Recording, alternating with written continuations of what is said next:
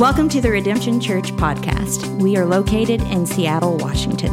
As a church, we want to be a community of faithfully present people with God, self, and others. We hope that this encourages you to do the same wherever you are. And thanks for joining us. All right, welcome Redemption Church. Good to be with you as we walk through Acts chapter 9, the first 19 verses today. We're going to look at the conversion of Saul. And so before we jump in, I just want to first say welcome to our guests that may be joining us for the first time here online. And if that's you and you live here in the Seattle area and would like for us to follow up with you, would you please just click the link below or on our website. There, we have a Connect card there that you can fill out, and we'd be happy to follow up with you right away. Another thing I just want to say too right here at the beginning is just how much fun I'm having getting to work with so many different people in our church over the last few weeks. It's just been really cool, whether it was with Katie this week with filming the puppet show, or Tom and making the cartoon, or Dan and I making the Mr. Rogers intro, or whatever. You know, it's just been fun to get to work with different friends, and having Zach and Brian and Spencer all coming alongside Dan and helping lead worship is just so incredible. And now our friend Cam volunteered this week to help us, with our camera work and sound so that it looks better and sounds better. And so it's just been really a special time over these last few weeks. And so today, as we jump into Acts chapter 9,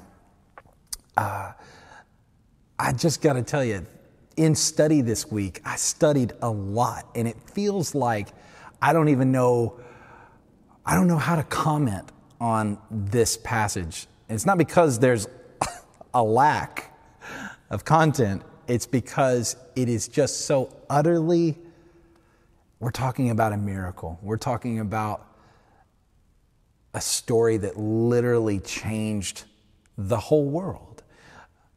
I've never climbed Mount Rainier, but I do have friends that have, and I can only imagine that the first time they ever thought about climbing the mountain, standing at the base going, how am I going to get to the top of this? Where do you even begin? It kind of feels like that in reading the conversion of Saul. It's where do you begin? But we're going to try our best with the time that we have. So today, we're jumping back into the book of Acts. And so I'll tell you kind of where we've been. In chapter 8, Luke took us on a brief excursion. Saul had overseen the execution of the man Stephen. And so after Saul oversaw his execution, Luke tells us a couple other stories. He talks about Philip, the apostle who went into the region of Samaria and had a powerful ministry there. We got the story about Simon the magician. Then we had the story about Philip being sent down the road to Gaza and leads the Ethiopian eunuch to faith. And so now we jump back in to picking up with the conversion of Saul. And so this is an account of a murdering persecutor of the church transformed by the power of God, the grace of God. And now he becomes one of the leading writers of the New Testament, planting churches all throughout the Roman Empire and proclaiming the good news of Jesus that he once sought to destroy. And so Luke, in fact, as the author of this book, tells Saul's conversion story 3 times. Here it is in chapter 9, but then later on in chapters 22 and chapters 26, it comes from Saul's mouth himself. In chapter 22 and 26, they're more autobiographical, and he recounts these stories, and we'll get into those later in the year. But it's repeated 3 times because of this incredible, it was just so divine, so miraculous, so powerful. It literally changed the world. And so Luke, reporting to Theophilus, is saying, man, this story is so very important. So we'll begin. Verse 1. It says this, "But Saul, still breathing threats and murder against the disciples of the Lord, went to the high priest and asked him for letters to the synagogues at Damascus, so that if he found any belonging to the way, men or women, he might bring them bound to Jerusalem.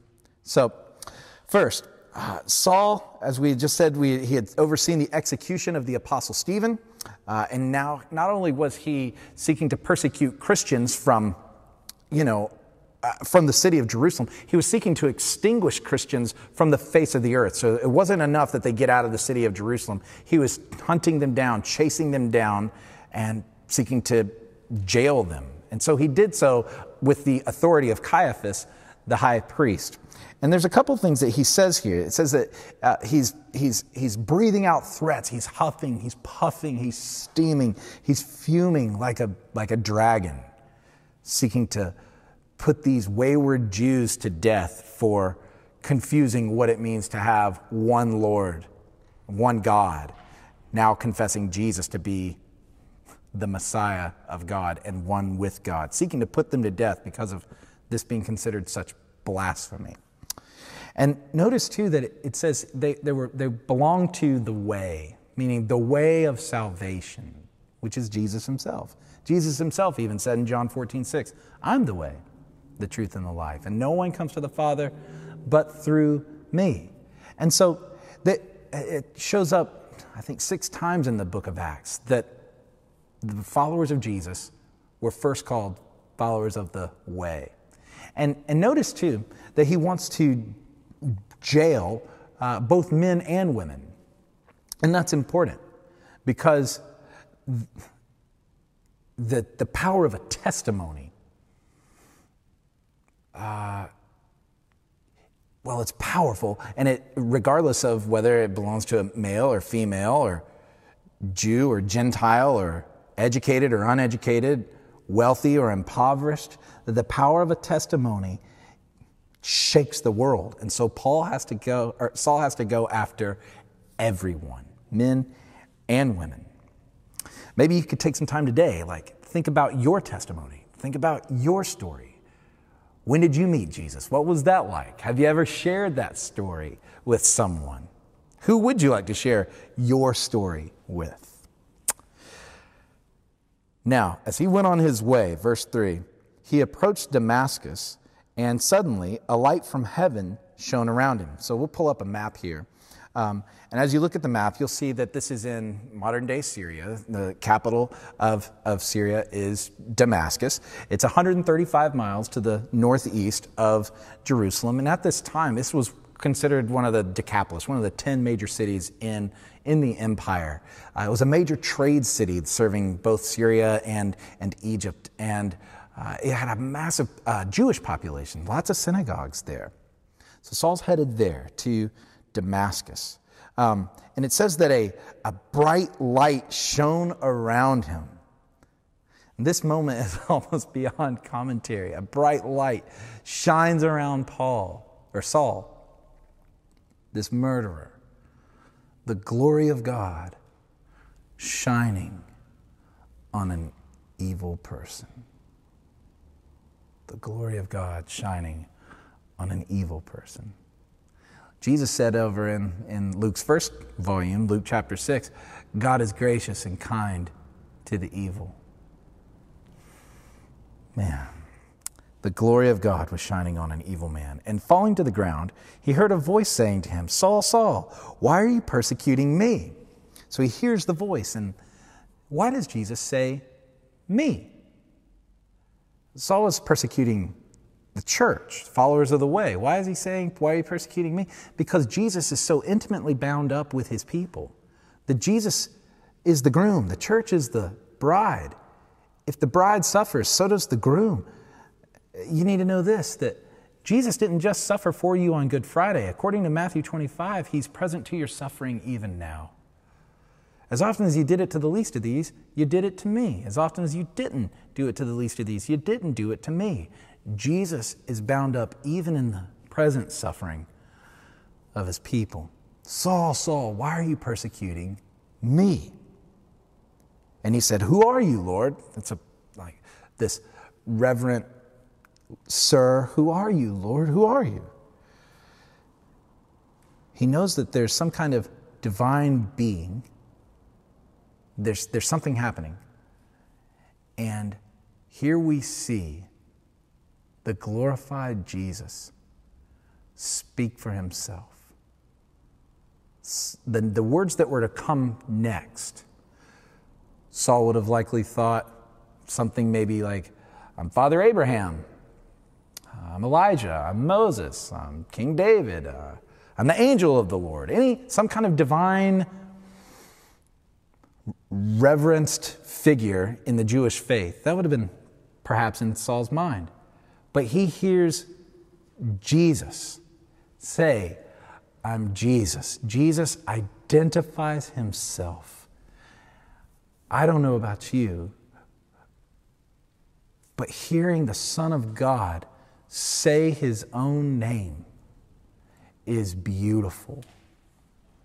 I'm Jesus. No wonder Saul went blind. He's in the glory of God, and Jesus himself says, I'm Jesus.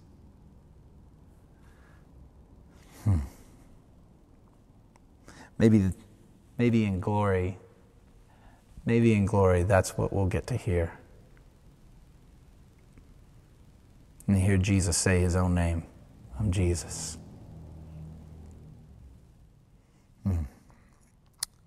But rise, enter the city. You'll be told what you're to do. So he receives instructions. And then in verse 7, the men who were traveling with him stood speechless, hearing the voice, but seeing no one.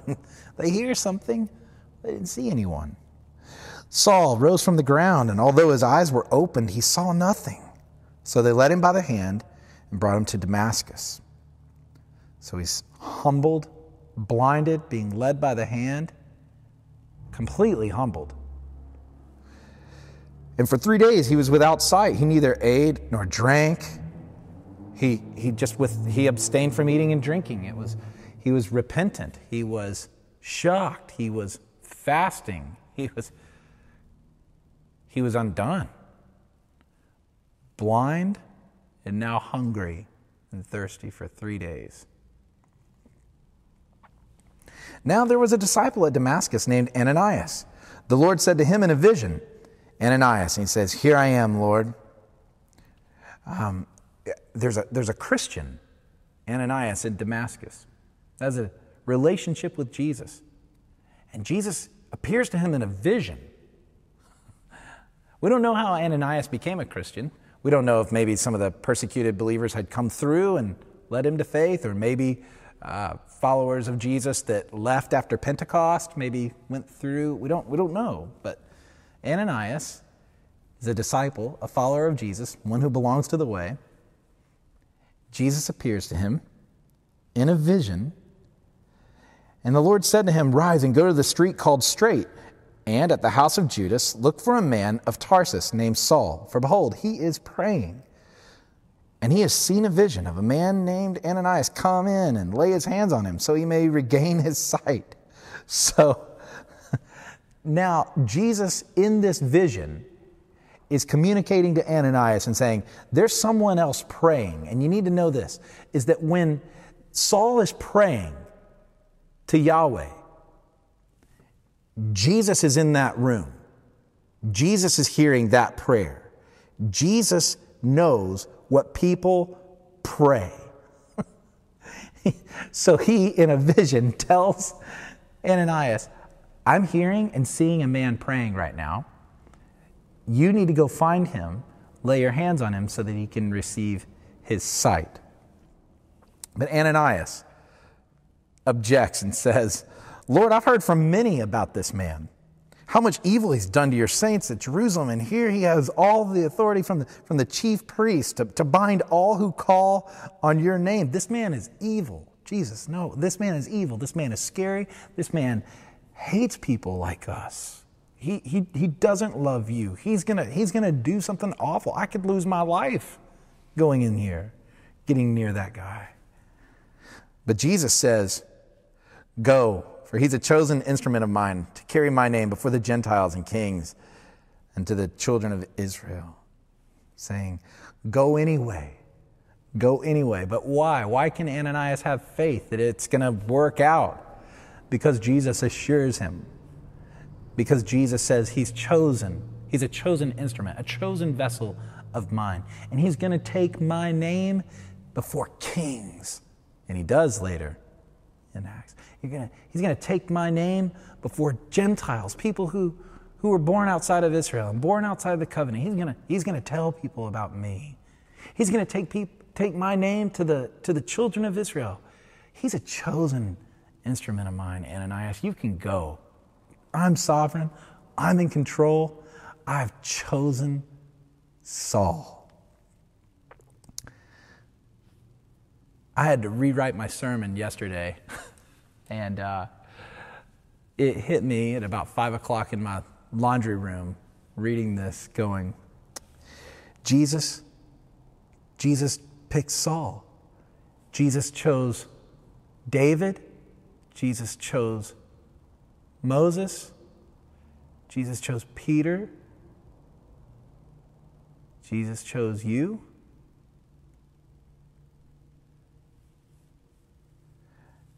You know, and he chose Saul on his worst day.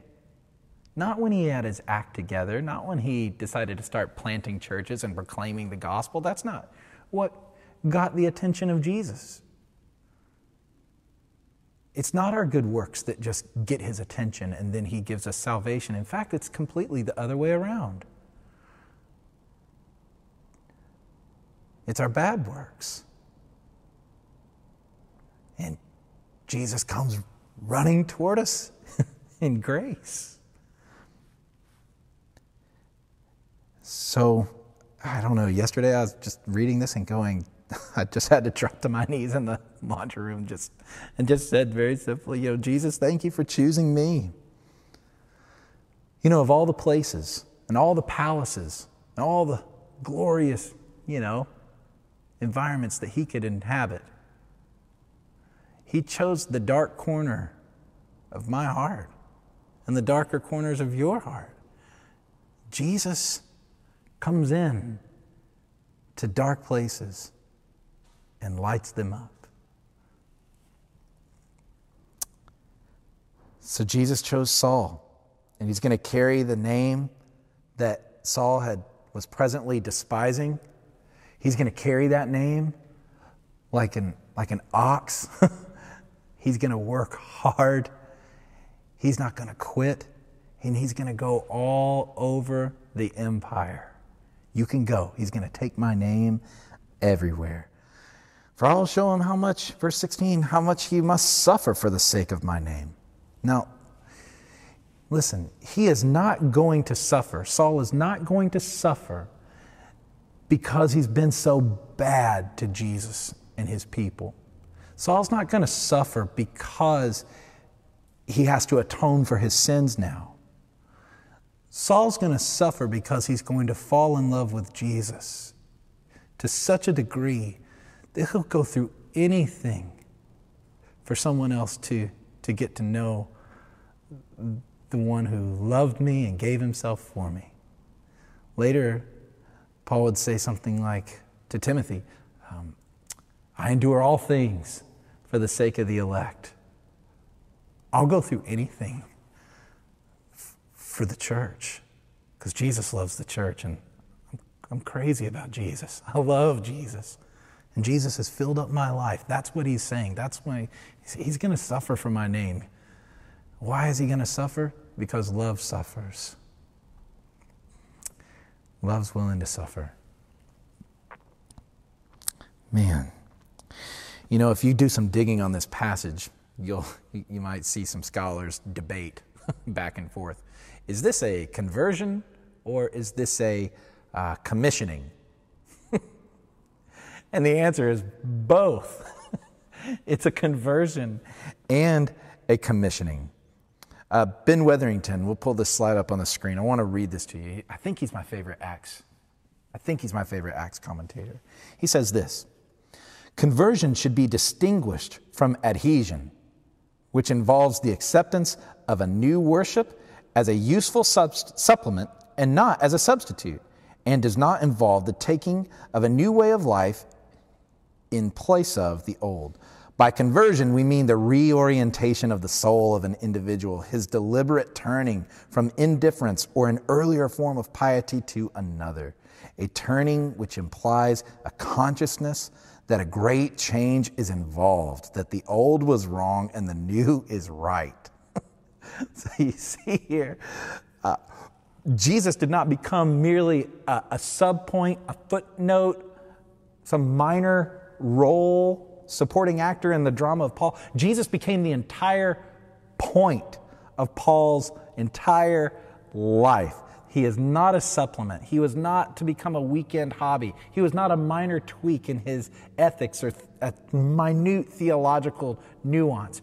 Jesus became everything to Paul. This was an utter, complete conversion.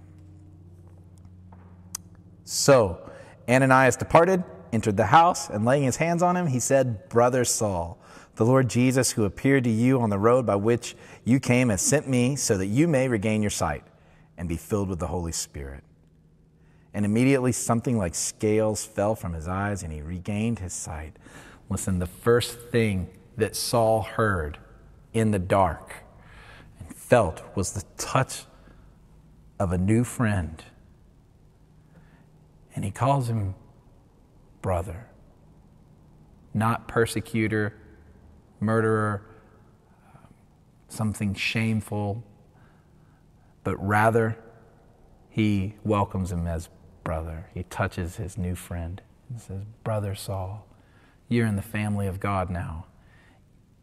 Jesus died for us. Jesus rose. And the Yahweh of the Old Covenant is the tender Abba we now have together in the new. You're my brother." I can only imagine the comfort that must have brought Saul in that moment. See, every wall that stood between Ananias and Saul had come down. They were no longer going to be enemies. They were going to be family. That's the power of Jesus in his glorious resurrection. That's the power of the love of God. Robert Tannehill, another theologian, said it this way. This is so good. He says, "Thus the one who is called to be a light of the nations and open the eyes of Jews and Gentiles has encountered the Messiah in light and is himself a healed blind man, forced by the Messiah's light to recognize his own blindness and to receive his sight through him." Wow. And it says, "Then he rose and was baptized, and taking food, he was strengthened." You know, these scales fall from Paul's eyes. This, like a dragon, scales is what one early church father talked about. Just brings you back to the huffing, puffing beast that he was. These scales now fall from his eyes. He rises, he's baptized, which is a picture of identifying with the Father, the Son, and the Holy Spirit. Baptized. It's a picture of cleansing, of washing away of sin. It's a picture of being immersed into the life of God within the family of God, the church. He's baptized. Saul is baptized. He receives the Holy Spirit. And then he eats, has a meal, and regains his strength. He's now spiritually whole, physically feels strong again. And that's where this section ends today. So redemption. I just want to remind you of two things. One, about 3 weeks ago, I got word that 2 kids in our church became Christians at home with their family. And we're rejoicing with them. And we'll get to share their stories and, God willing, see them baptized here in our beautiful church building one day. So, just like Saul, kids are converting even now. Jesus is still working. Jesus is still building his church. I'm so looking forward to getting back together one day and being able to hear all the stories and see all the things that Jesus was doing when we couldn't be together. All the things, all the lessons we learned, and to come back as the church that's been worked on by Jesus, even in the dark and even in separation. The other thing I wanted to just remind you of is this, is that there's nobody in your life that has gone too far. There is nobody in our city, there is nobody in our world whom Jesus cannot redeem. I want to remind you and even encourage you to pray for those that you might have given up on and gone, they'll never become Christians. There's no way. This account shows us that, no, God can do anything.